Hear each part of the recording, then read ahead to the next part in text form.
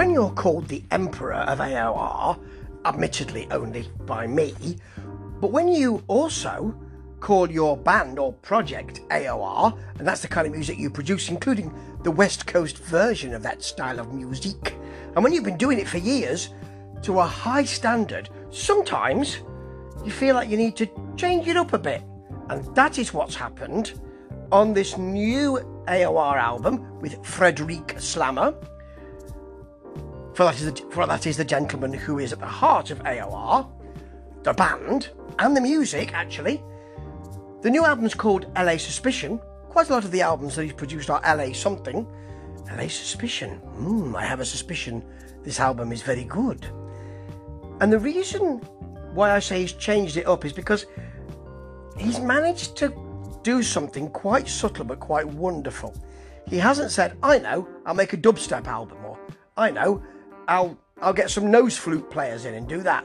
No, what he's done is he's produced the same sumptuous grooves, not the same, but what I mean is the same high quality sumptuous AOR and West Coast grooves, but he's changed the singers around and the vocalists around, because he likes to perform with a variety of vocalists on these albums, and he's provided he's picked some rougher voices this time. And what that's done is it's kind of worked against the sheen of the music, and it's also allowed Frederic to produce some of his most rocky and fluid but rangy guitar solos that I've ever heard him produce.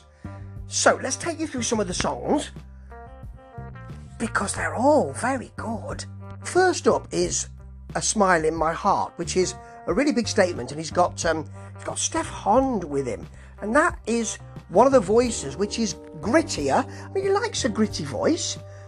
Does Frederic? He's worked with Paul Sabu quite a lot, but this has got a kind of rougher quality to it, and it's not so mellifluous and so twinkly, so AOR twinkly.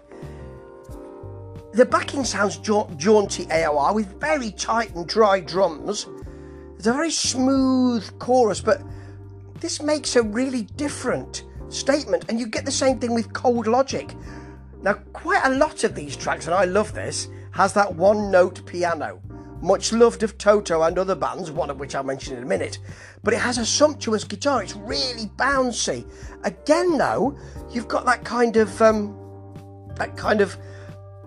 grittier voice, and it's Robbie LeBlanc, so I wouldn't generally regard him in that kind of way, but it sounds grittier than I've heard him, which is really nice, actually. Now, you've got, on Scene of the Crime, twinkle stuff. It's twinkly. It shines. It's fluffy. The guitar roaming free. It's really 80s, and then we get a nice Supertramp piano line. See, I told you I've been mentioning another band who do that sort of thing. It does sound very like it. Then there's nice backing vocals swelling the chorus. It really works. Arrow Through My Heart, vocals starker here as well. There's a nice lilting chorus, and the piano is there again, but the guitar busies itself, so sort of covers it a little. It really is 80s radio, this. You could feel that it would be on the radio in the 80s. Steph Hond doing the vocal again, nice counterpoint to this kind of 80s stuff. And then Hold Back Tomorrow has a Stock Aitken and Waterman backing feeling to it. I don't mind that. It doesn't go all out in that way. It's not like Do the Locomotion or, I Should Be So Lucky, but it does sound a little bit like that. Then it all drops out for the verse. We've got a lovely rangy West Coast solo and a chorus you will probably be humming for weeks. It's a really good collection of songs, this. And the way he's produced the vocals, you've also got people like Steve Overland is there as well, and all of that. And he produces great vocals wherever he goes. But the way he's ranged the singers here adds to the music and just adds a sort of darkness and a sort of realism to it, which I think has allowed him to really work with that fretboard blazing. For instance, Lost in Cold Heaven, that solo, he's got to be wearing some kind of gloves, because his fingers must be on fire. It's a great album, this. I say this every time that Frederick Slaver produces an AOR album. I like AOR. You have to like AOR to like this. I like West Coast. You don't have to like West Coast to like it, but it would help if you did.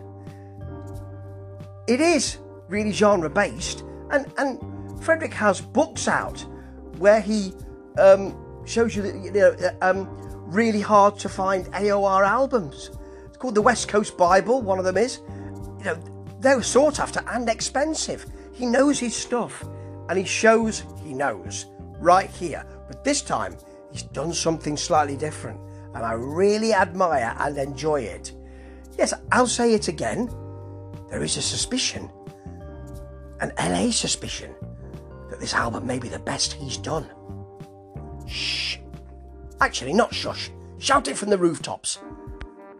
And if you like this podcast, do give it a review and a score, or whatever you call it, on Apple, because I'd like that.